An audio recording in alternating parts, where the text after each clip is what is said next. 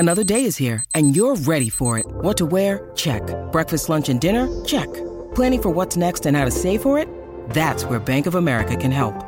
For your financial to-dos, Bank of America has experts ready to help get you closer to your goals. Get started at one of our local financial centers or 24/7 in our mobile banking app.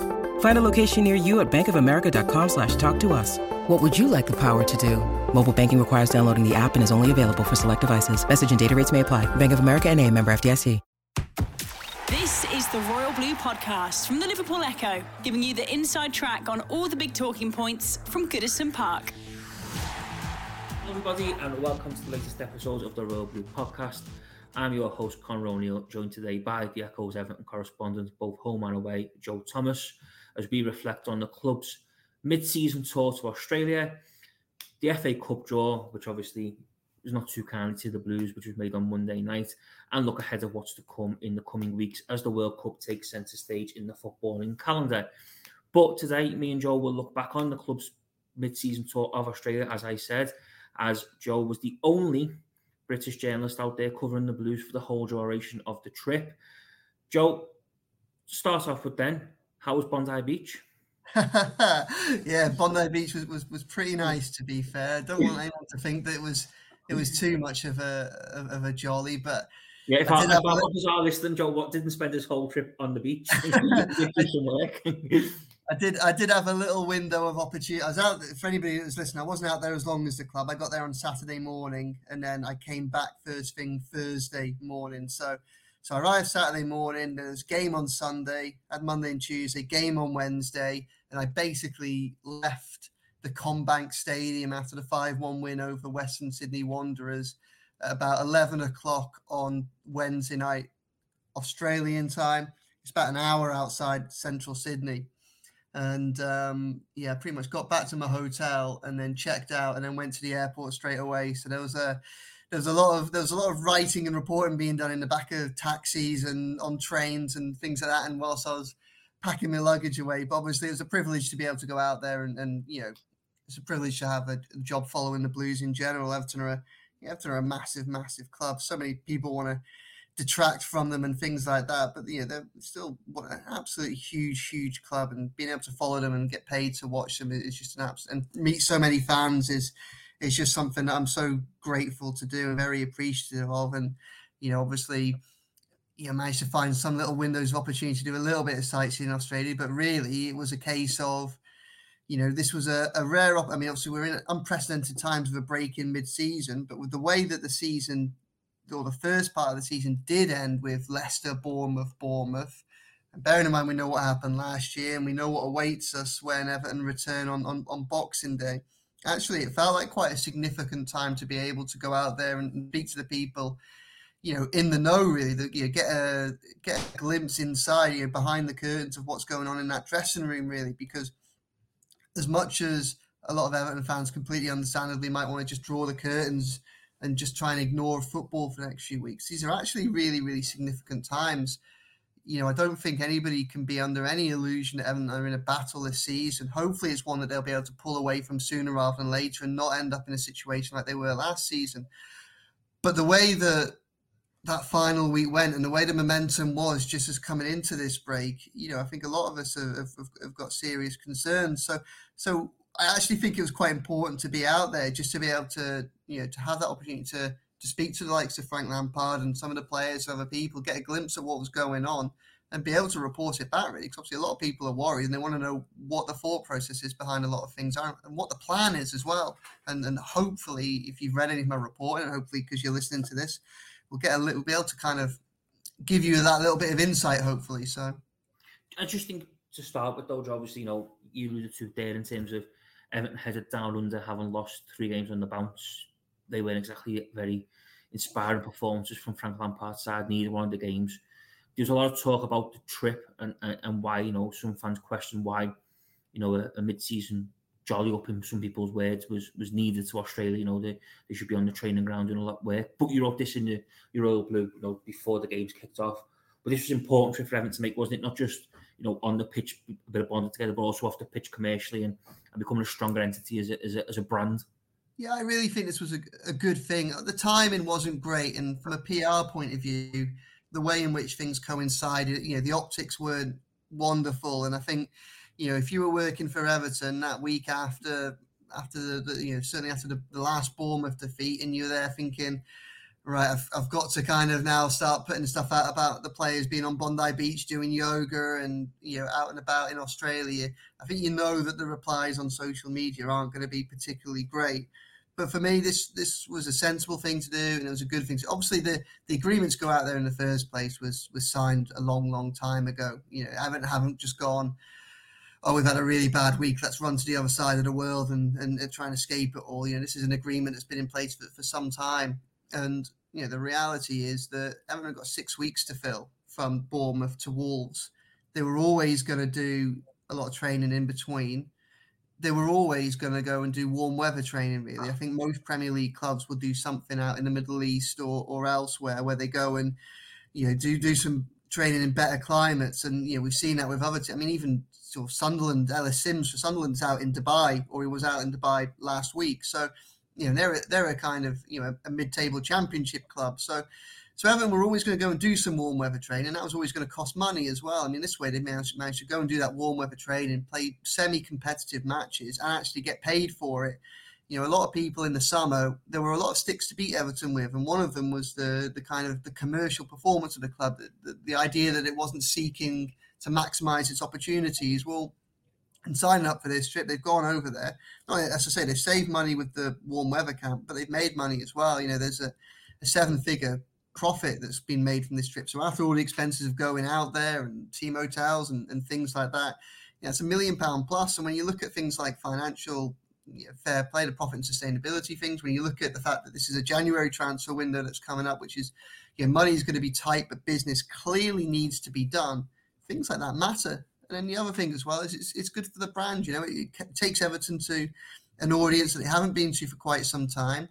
Get to re-engage with fans that don't normally get to see them, and they get to promote themselves, as I say, to a brand new audience. And I can understand the unease that some fans might have felt when we're still scarred by that double defeat in Bournemouth.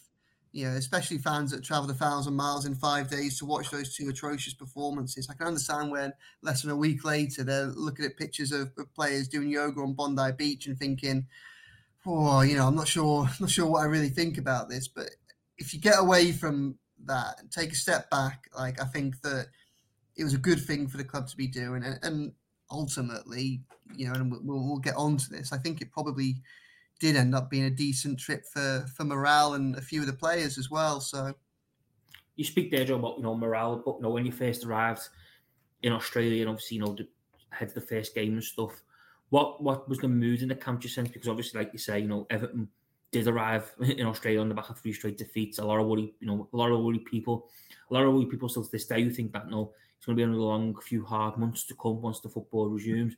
What was the mood in and around the camp? Because obviously, it's tough for fans to take, but it can also be tough for players and coaching staff to take what they'd witnessed in the 7 days, before the domestic football season ended.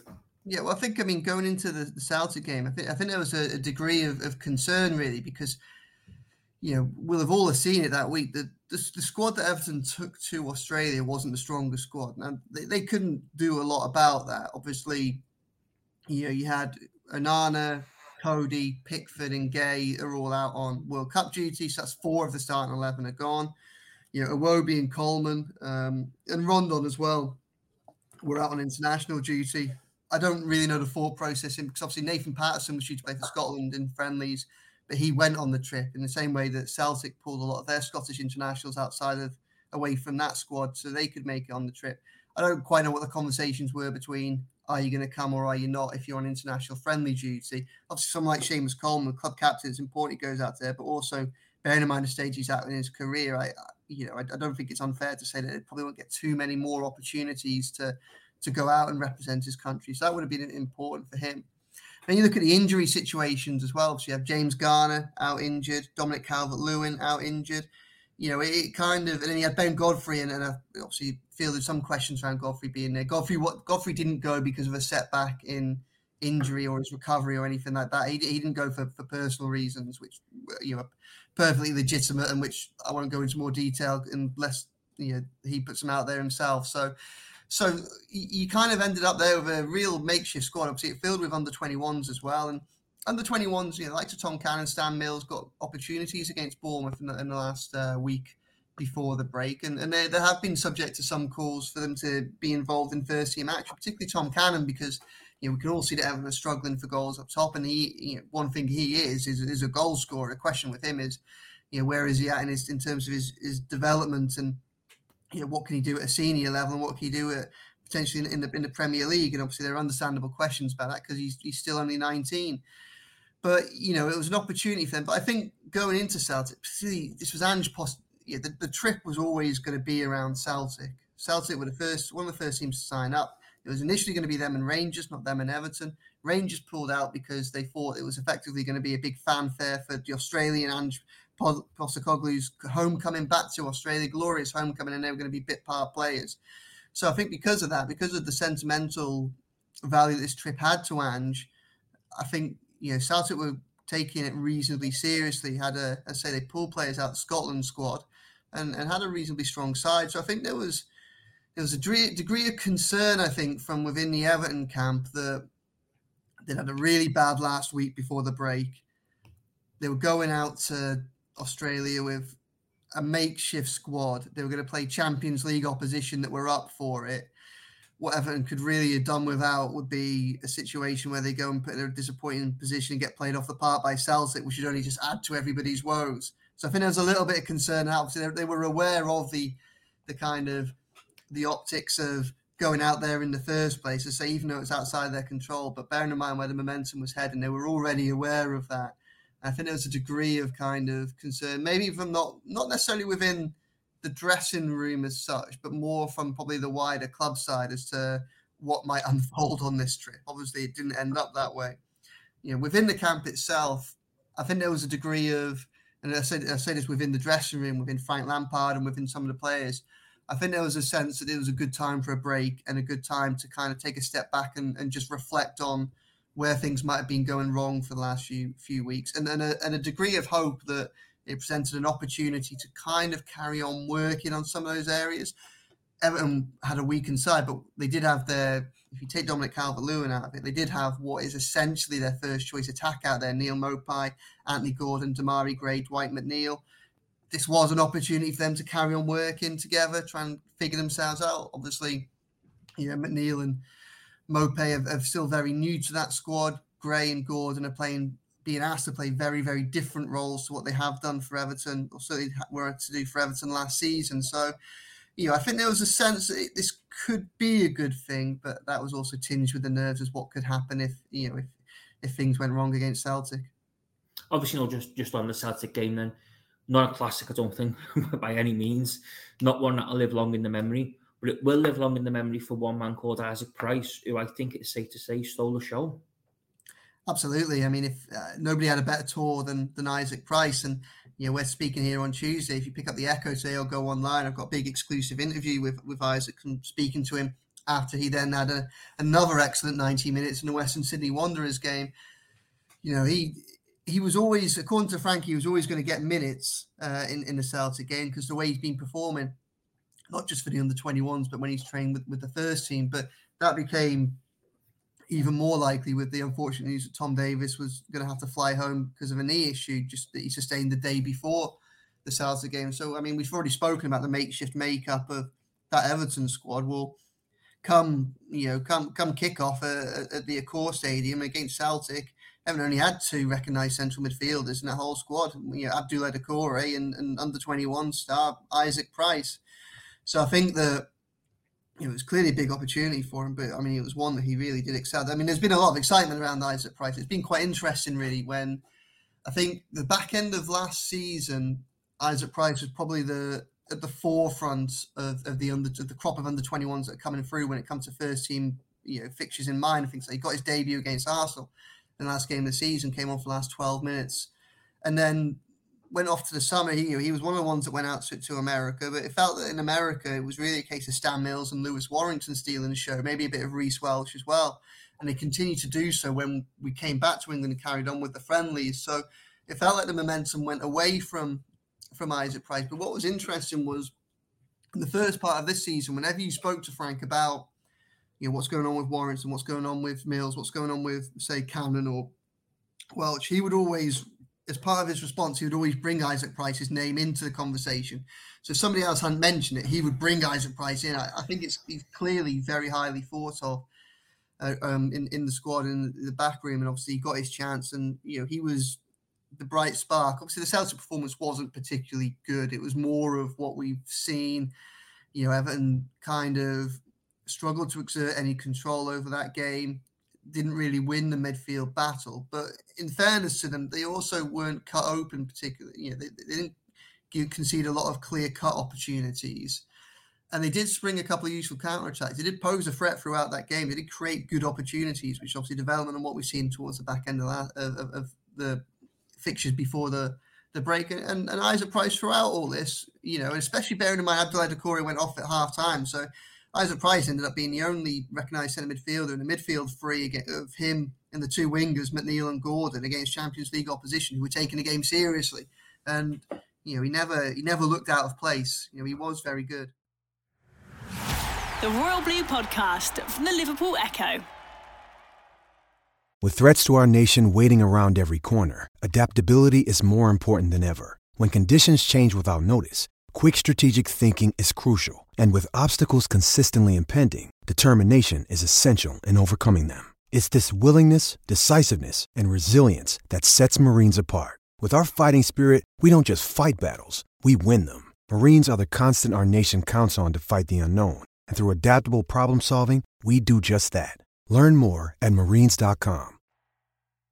I've got to ask, because there was some raised eyebrows, I think, and some amusement from Everton supporters saying it on social media. How did Everton win the City Super Cup after playing one match? Yeah, it was announced during after the Celtic game when they won on penalties that they had won the City Super Cup, but they still had one more game to play against the team who'd already beat Celtic. So technically, what was your understanding of the stadium? Obviously, one of the for people who've been listening and following the Echo's coverage of Everton for a long time, I know that I only took up this job at the back end of March, beginning of April last year. But my background is a news journalist, and finding things out and getting to the truth, getting to the bottom of things. And in the lines of work that I've done for the past 12 years or so, it's not always easy, but normally you can get to a right answer. Normally there's a document you can find, something, or a court case you can follow, or something else like that. In football journalism, it's almost more like politics. Like, things are so grey, and sometimes if no one's willing to give you an answer, you just can't get it. And for ages I've been asking, what is the format of the Sydney Super Cup? How can somebody, well, one, is there a piece of silverware? And two, how do you win it or win the title in a scenario where you have 3 games between 4 sides? And it was bizarre, and nobody would ever come back to me with an answer. So even going into that Celtic game, obviously Celtic had already lost their first game against Sydney FC, which obviously came as a surprise. And I was sitting there against, you were there thinking, well, I mean, if Everton were to win this game against Celtic, they must have a decent chance, because Celtic wouldn't be able to win it at least. So going into that game, I still didn't have the answer. I'd gone to the club, I'd gone to tournament organisers, and then with about 10 minutes to go in that match, sitting in the press box, and there was me, and then obviously, as we said, I was the only dedicated Everton reporter out there.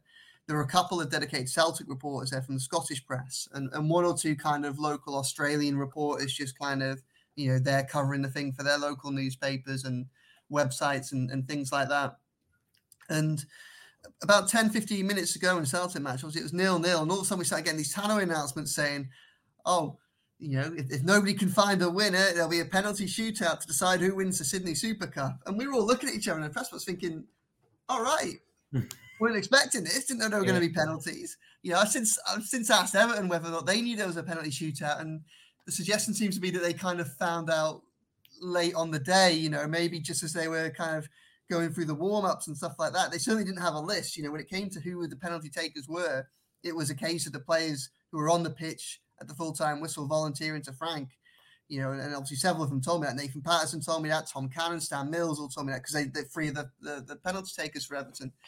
So, there was no big plan to go in, and there was no, I better bring on so-and-so with 5 minutes to go because he's a great penalty taker or anything like that. It really was a kind of bizarre scenario. I mean, I must admit it was actually quite a welcome one for me because, with 10 minutes to go, part of my insight into my job, part of my job is to basically have a match report that is coherent and far than normally somewhere between about 800 and 1,000 words long. That's normally far about 15 minutes after kickoff, 15, 20 minutes after the final whistle. And I was there, and obviously I had the body of the report. But in terms of what the actual story, what the headline, what my main takeaway was going to be, I was struggling because it was essentially a 0-0 draw in which Everton hadn't particularly excelled, but they had, created a few opportunities, but it was a struggle. So being able to, 20 minutes later, that Anthony Gordon kept his composure to roll in a penalty and seal Everton as Sydney Super Cup champions obviously made my job a lot easier. So, and it certainly became easier as the penalty shootout unfolded because very, very quickly Everton had the initiative. So it didn't really feel there's any jeopardy in it. Obviously, in terms of the downtime almost between the Celtic game and the Western Sydney game, a lot of people probably would have imagined that you were out shopping, sightseeing. But it was obviously a very busy time for you over in Australia. Obviously, you're fortunate enough to get some time with Frank Lampard. Obviously, we put some exclusives out on in the Echo paper over the weekend and they're still on the site now, which if no one's read them. But how did you find, how was Frank, what was his mood, what was, his feeling? Because obviously, like we've always alluded to, it must be a bit of a stressful, concerning time for him heading over to Australia after what he's witnessed in them 3 games in the build-up. Yeah, well, because I spoke to him after the Celtic game, which he was, relatively pleased that he led Everton to Sydney Super Cup glory. And that was a Sunday night in Australia, and the game was on the Wednesday. So Monday, the squad had a day off, essentially. Then Tuesday, a bit of training. So, for the Monday and Tuesday, for me, was very much a case of, for people who were listening and not sure how this works, I'm completely independent from Everton. I haven't travelled out there with the squad or anything like that. And I haven't gone out there with the promise of any access or anything like that. It's very much a case of, the Echo independently paid to send a reporter out there, and it's a case of trying to get as much as you can. And, essentially trying to, obviously put requests into the club and see if you'll be able to get people speaking to you. You know that you'll have the framework of the 2 matches, which obviously Everton don't control whether or not you can go to them. So, you'll be able to report on them, have the press conferences after. So worst comes to worst, you'll get Frank after those games. And then that there's a degree of kind of almost public relations opportunities, things like that, open training sessions, things that the organisers put on. So, for instance, the organisers in between the Celtic match and the Western Sydney Wanderers match kind of put on their own little press call with Ashley Cole. So, that was an opportunity for me to speak to Ashley Cole without having to go through the club. But anything beyond that is very much a case of me going out there and trying to have to make the most of it. One of the things I was trying to do when I was out there and failed was Jack Rodwell plays for Sydney FC. So I was trying to see if I could sit down with him. Unfortunately, I wasn't able to get that access. But I was able, very lucky, very fortunate to get a lot of time with Everton's players and particularly with Everton's backroom staff. They were quite generous. I was pleased, I think, not necessarily surprised, but pleased that they were willing to be so open. It was quite a difficult time. I think, they were able to give me a bit of access and so I could get a bit of insight into what the thought process was at the club. And, like you alluded to there, I got 40 minutes to sit down with Frank Lampard, and it was a 40 minutes that I took seriously. I haven't gone out there just to say, oh, you're great and things like that. I've gone and asked him what he thinks about the World Cup and England's chances, because people listening to this, that's not really top of their agenda. Top of their agenda, same for me. It's got 6 weeks here where Everton are 1 point and 1 place above the relegation. So I want to know what's happening. How are you going to fix it? What's what do you think about now, and what's your plan to kind of improve things? And luckily I was able to put those questions to him and got what I think were relatively straight answers. People can implore people to read what he says, and then they can come to their own conclusions as to whether or not they agree with what Frank says. But at least we've had, by going out there, we've had the opportunity to ask those questions, and fans could at least get an insight into the thought process. So, it was quite interesting. It was really interesting, and this wasn't just from Frank, but when I look back on that last week before the World Cup break, I look at, there was the Leicester game, the Bournemouth game, and the Bournemouth game, and for me it was a bad week, and it was 3 bad games. I wrote, I think the first line of my match report from the Leicester game was, it was Everton's most disappointing performance of the season so far. And I genuinely felt that. And it can be hard sometimes because, you're on the spot and, a couple of hours later, you might watch some highlights or have a little think about what Frank said after the game or something like that. And, come to slightly different conclusions. But, a couple of hours later, your match report's essentially redundant. But, I still felt that because we had the Palace game where they played so well. We had the Fulham game where they struggled a little bit, but they showed a lot of resilience. And then, going into that Leicester game, it just felt always going to be tough opposition. But if Everton won, they were going to be in the top half of the table. And that felt realistic at the time. It didn't feel daft. And I felt that Everton were comprehensively beaten, if I'm honest. So one of the things that I was asking Frank was, I got the sense that there's no hiding away from the Bournemouth games, particularly the last game. But I think there's a sense in the camp that the Leicester game isn't part of that bad week or that negative momentum. The Leicester game, I think they see as what was actually a performance in which the players had done what the backroom staff had asked them to do. The game plan had, to a certain extent, worked. The 50-50 should have gone their way. So, and I was asking Frank about this, like, why do you have that mindset? Because I'm not going to pretend I'm particularly good tactical analysis or anything like that. But as I say, it felt disappointing to me. And his view was, well, look, I set the team up in a way that I thought would be effective, and I think they were effective. He was saying, first 5 minutes, create that golden opportunity. Alex Iwobi puts it wide. Well, if Alex Iwobi scores, it's a different game. Get through the first half, 0-0 going 5 minutes. Yuri Tielemans scores an absolute worldie to separate the side. Sometimes you have to put your hands up and say, there's only so much you can do. We've had a great chance. We've missed it. We're 0-0. We're competitive. And then someone does something sensational like that. Okay. Half-time, regroup, get the players in again, ask them to do a job. They come out, they do it straight away again because Dominic Calvert-Lewin has a one-on-one. If he scores that, changes the game again. Obviously, he didn't. And then, the second half was end-to-end, a bit more even than the first half. But, the second goal ultimately did just come from Everton committing players forward in order to try and get an equaliser, at the death. But I found it really interesting that because, as I say, from my point of view, I found it quite a disappointing performance. But from their point of view, the team had done what they'd asked them to do, and it was fine. It was fine margins, and fine margins has been a theme of Everton's season, and more often than not, they've gone against them. But I can at least understand his point of view, even if I don't necessarily, fully agree with it. Like, I thought Everton were outplayed in that first half, but I can at least see where the positives that they're trying to take from it are. And the other thing that I asked him about was, we saw this replicated in the Bournemouth game the following Saturday in the Premier League, was the position of Amadou Onana.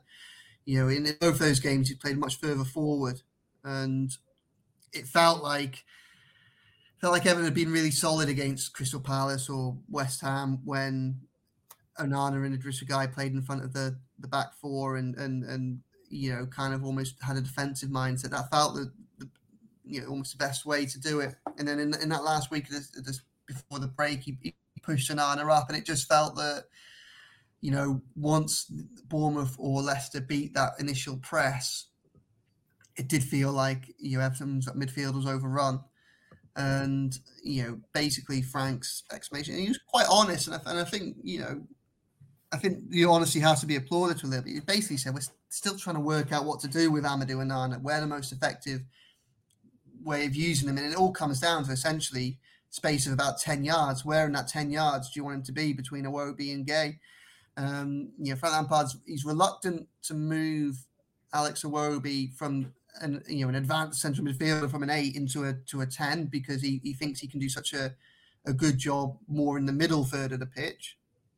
Obviously, he sees he's using Idrissa Gueye as a 6, and as I say, he's trying to work out what's best to do with Onana. And I think the thought process is that yes, Everton are more defensively solid when Onana and Gueye are playing alongside each other, but it does also, bear in mind how kind of disjointed the attack has been this season, it does also lead to difficult games where they don't create very much. The Newcastle game being probably the worst one, where Everton were quite solid. I mean, it was only a very good goal from Almiron that beat them, but they just didn't create anything at all. And I think, I think in Frank's head at the minute, and obviously I think there's a degree of trying to almost overthinking Onana's role because they haven't quite worked out how the wingers and Maupay are linking up, in the absence of Dominic Calvert-Lewin. But I think they're trying to find a way in which they have more attacking options and threat and ability to play between the lines and against, say, Newcastle, and therefore moving forward.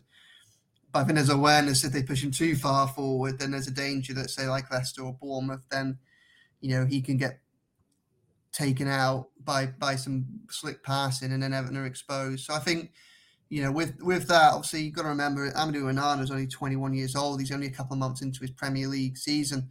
He's still in an Everton side where Alex Iwobi's playing in centre midfield for the first time probably in his career, and Idrissa Gueye has come back into a new squad, and he's got Dwight McNeil around him, who's new to the squad. He's got two centre-backs behind him that are new to the squad. He's got Maupay in front of him that's new to the squad. I think there's just a few growing pains and teething problems. Frank Lampard's very keen to change the style of that into a far more progressive style. Amadou Onana will be crucial to that, but I think they're just learning at the minute. They've got no choice having to figure it out on the job with him, and I think there's an acceptance that they're still in that learning curve. So that was a very, very long answer to kind of what their thought process in the camp was. But there you go. As for Bournemouth, Bournemouth in the league, there's no hiding from that. They were just very, very disappointed with that performance. The Royal Blue Podcast from the Liverpool Echo. In terms of, for anyone who's read I think it's the second part, but excuse me if I'm wrong, there are plans afoot already for the January transfer window, and targets and areas have been identified in which they want to improve Frank Lampard's improving squad.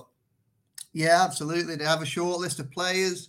One of the reasons Kevin Fowler didn't go out there, director of football, is because he was a bit concerned about his ability to make and take important phone calls when the time difference is 11 hours. And having been out there myself, it was very, very difficult to kind of do anything linking professionally with home. Because of that, so I can completely understand that. I think there is a plan. They know that there are under no illusions that they need to kind of strengthen attacking wise. The hope is that they can bring in two attacking players. They have profiles, they have names. I think at the minute they might be making kind of tentative exploratory moves, but the reality is that January is always a notoriously difficult window to do business in. The World Cup's going to make it even harder to do business in. And I think there's a belief that basically no one's really going to be able to start making proper moves until players have started returning back from the World Cup, and they can assess, clubs can assess what their own situations are, because everyone will have their own plans, but a lot of them will be heavily affected by the state their players come back from the World Cup, and whether or not they come out of injuries, whether they come out with fatigue and things like that. So, Everton are exploring attacking signings. We know they need them. There will also be an emphasis on outgoings this January. They secured quite a lot at the back end of the summer transfer window, albeit most of them on loan. I think that there will be significant efforts to try and move squad fringe players on in January. I don't think that's essential to being able to do attacking business in January, but I think if they wanted to look elsewhere within the squad as well, then I think that would be dependent on outgoings. So, but there is, Frank's very clear that there is a plan in place. How it all unfolds, we'll have to wait and see. There are factors outside of Everton's control at the moment, but I think most fans will be relieved to know that there is a degree of coordination between Frank and Kevin. There is an understanding of what they need to do, and the understanding is probably the same as what most fans will have looked at over the last few months and gone, that's it. Everton probably a bit light on attacking options and need to address that area, and that's what they're planning to do. Obviously, I know in terms of the Western Sydney game, it was a comfortable 5-1 win in the end. Anthony Gordon back to hat-trick. Neil Maupay was also on target. But, I think the big moment of the game and the real nice moment of the match was Tom Cannon getting his first senior goal for the club. Obviously, it capped off what has been quite the month for the youngster when you think of, his first appearance, a brace against Paris Saint-Germain in the Premier League International Cup from the 21s, his first Premier League appearance, and now his first goal. It's all just formed nicely for the youngsters. And Joe, and you spoke to him as well after that goal, and what he must have been buzzing, smiling from ear to ear. Yeah, I was kind of in the bowels of the Combank Stadium on what was Wednesday night, and came across Tom Cannon, and he was absolutely buzzing. He was over the moon. It was clearly a big moment for him, and it capped off what had been a massive fortnight for him. Obviously, made his senior debut against Bournemouth in the Carabao Cup, made his Premier League debut against Bournemouth the following Saturday, and then obviously came out on this tour, scored a penalty in the penalty shootout against Celtic, and then had that moment against Western Sydney Wanderers. And it was just nice. It's nice to be able to, and that was something that was really positive, I think, from the trip in general. The under-21s largely excelled. Stan Mills, Isaac Price, Tom Cannon in particular, they had good trips, and it feels like Tom Cannon and Stan Mills have kind of almost kind of joined at the hip at the moment. They both came on against Bournemouth in the Cup together. They were both involved in the match day squad. Obviously, Stan Mills didn't get on in the Premier League game against Bournemouth. And then they both came on together against Western Sydney Wanderers, and it was Mills who essentially got the assist for Cannon's goal. So, it was a nice moment. He was over the moon with it. I think it clearly meant a lot to him. Lucky enough to speak to Stan Mills, lucky enough to speak to Isaac Price, and I think they were really grateful for the opportunities they got. And I think it gave them a lot of confidence as well. Tom Cannon's a goal scorer. You'd see that. Obviously, it was a predatory instincts in the box to pick up on a goalkeeper mistake for the goal. Probably should have scored. Another chance. He had about 15 yards out later on in the game, but put it over. And then real nice kind of shift of weight on the edge of the box to create half a yard from himself, force a really good save from the keeper late on. I think Tom Cannon thinks he's ready to do a job at senior level. He really wants to kind of try and force his way into the Premier League squad as well. I think from what I've seen of Tom Cannon, I remember going to the under-21s and watching Everton under-21s against Man United under-21s kind of at the beginning of the season. Game finished 2 each, and obviously we know Man United's academy is one of the most renowned in the world, and just watching Tom Cannon in that game, he just bullied Man United. He got his 2 goals. He could have had more. He could have had a few assists. From what I've seen of him in the under-21s, he's ready for the step up, and I think we might see this against Mansfield in the Papa John's Trophy. We've seen it in the games at tournament so far. When he's come up against senior players from lower league opposition, again, he's been competitive. He's been able to hold his own. So whether the next step for him is kind of more involvement in the Premier League with Everton, or perhaps kind of find an opportunity to go out on loan in January, which, especially if Frank's looking to bring in new attackers, might end up being the most plausible kind of move for his development. I think there's a player there to get excited about. Obviously, we don't want to put too much pressure on him or anybody else. He's still very, very young and still developing, but he's a goal scorer. He was buzzing after the game. It was a lovely moment, and it was lovely to see how much it meant to him. No, just to finish up then, Joe, on the Australian trip and the tour, I think that would be the most pleasing thing going for Frank Lampard, is that he will return to the UK with plenty of food for thought, and he will have plenty to think about, and he will hope that the confidence gained in them 2 games over the last week or so will stand his side in good stead when they restart their Premier League campaign on Boxing Day against Wolves. Yeah, no one can, and I don't think anybody is getting carried away or over the top of what happened in Australia. Obviously, there was, it was a makeshift squad, and they're still kind of, against Celtic, there were still issues that we've seen in the Premier Leagues and the Cup so far this season. I don't think anybody's thinking that a penalty shootout win over Celtic and the win over Western Sydney Wanderers is going to pave the way to it's job done, and they don't have to think about addressing anything else before Wolves. I don't think that's the case at all. But one thing I definitely think is that the squad, the manager, the club as a whole is in a better place for that trip. It could have, we spoke at the beginning, there was a fear it could have gone badly. It didn't go badly at all. It went pretty well. And, as an opportunity to kind of, just take stock on what happened, particularly that last week before the break, as an opportunity to kind of re-engage with a different section of the fan base.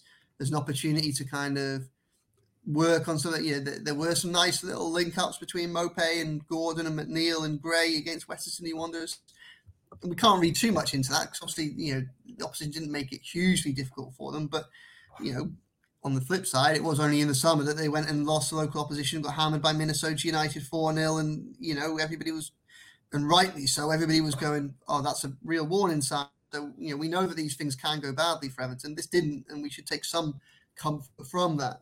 So, I think it was a good trip. I spoke to Neal Maupay on the trip as well, and obviously there's been a lot of focus around him and the fact that obviously got that goal against West Ham, played well in the derby, missed his chance, but played well in the derby, got his goal against West Ham, hasn't really kicked on from there. But you'll see it in a piece that I'm writing at the moment, so it'll be published in the next coming days. There's real desperation there from him, real intent and determination on him to kind of do well, to push on, to want to help Everton.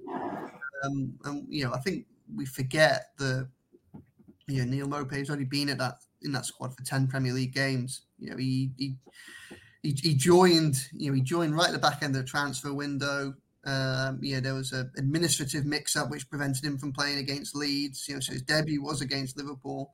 I think when you look at Maupay, I think one of the things that's probably been difficult for him is the fact that I don't think things have been set up for him to succeed. I think so far there's been a lot of almost playing as if they were playing towards Dominic Calvert-Lewin, except instead of having Dominic Calvert-Lewin, a big powerhouse target man up front, they've had 5'7" Neal Maupay is a completely different player. So I think there's, whether or not he'll do well at Everton remains to be seen. There's definitely a determination from him to do so.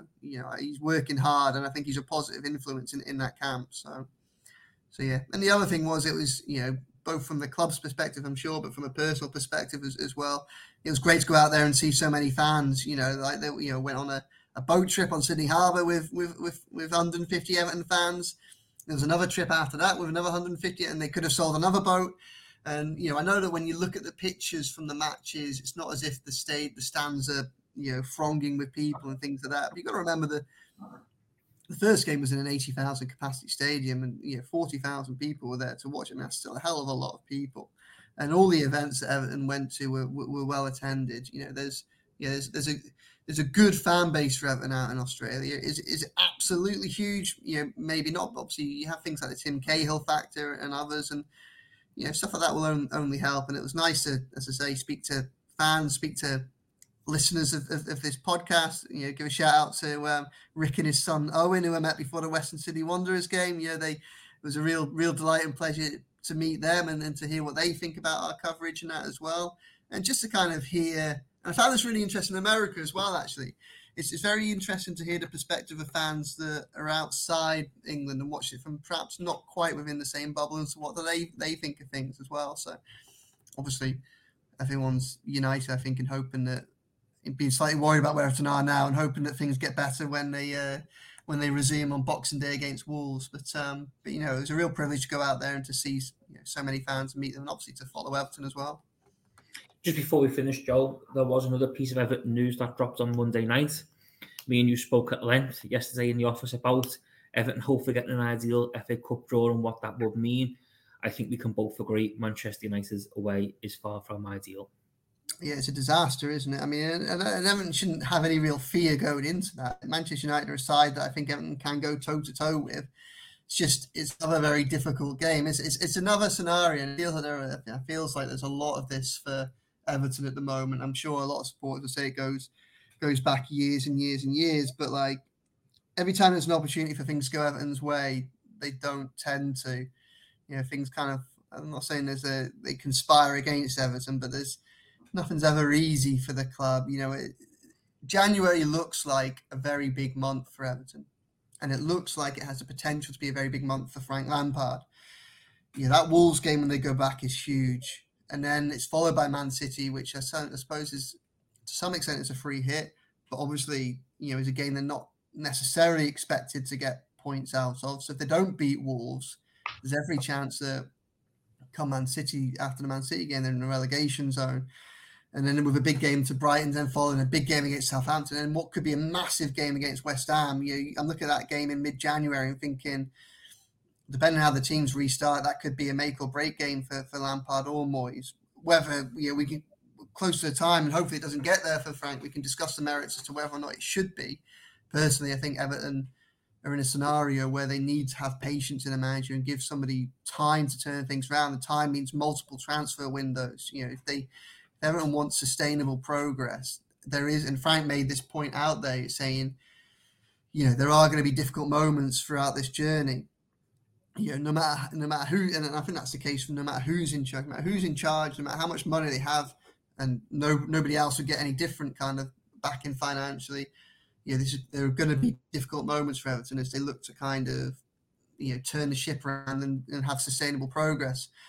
But he could well be under a bit of pressure come early January, and I was just thinking it would be, you can obviously Everton can't take anything for granted. We know that, but nice home game against the lower league opposition on the 7th of January, and might be an opportunity for reflection, for a bit of a morale boosting win or something like that, just to kind of ease a little bit of the pressure. And instead Everton have had that, probably got the one in 7 or 8 fixtures that they could probably do without. And again, a difficult January starts to look even more difficult.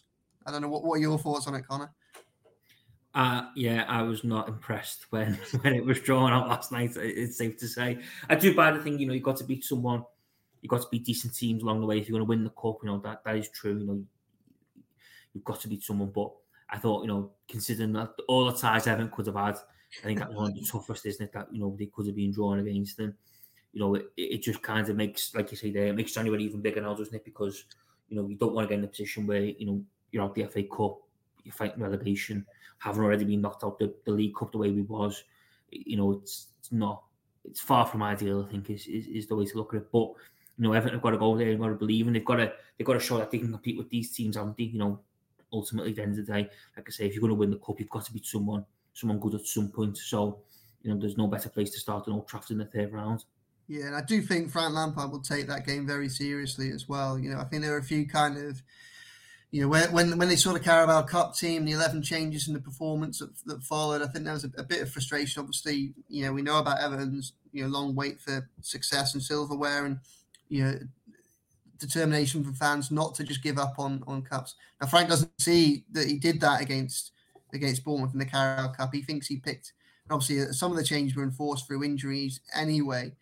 But he still thoroughly believes he picked a side that should have been able to do a job in that game, and the fact that they didn't is on the players. And that, I think with the FA Cup, I don't think there'll be anything like that, unless they're in a scenario where injuries and things like that mean that they have to kind of be a little bit clever about who they pick and make a few sacrifices. I think Frank understands the importance of the FA Cup to the club, to the fan base, and I think obviously it's a difficult one in the sense that is a very difficult game under any circumstances, but I've no doubt he'll take that very seriously. Right, Joe, we will leave things there. I think, we have chewed the fat enough. But for anyone who's not read any of Joe's stuff so far from Australia, then please head over to the Echo website and do so. And there'll be plenty more to come in the coming days and weeks as we build up for Everton's return to action on Boxing Day against Wolves. But for now, you've been listening to the Royal Blue Podcast. Thank you very much for listening. You've been listening to the Royal Blue Podcast from the Liverpool Echo.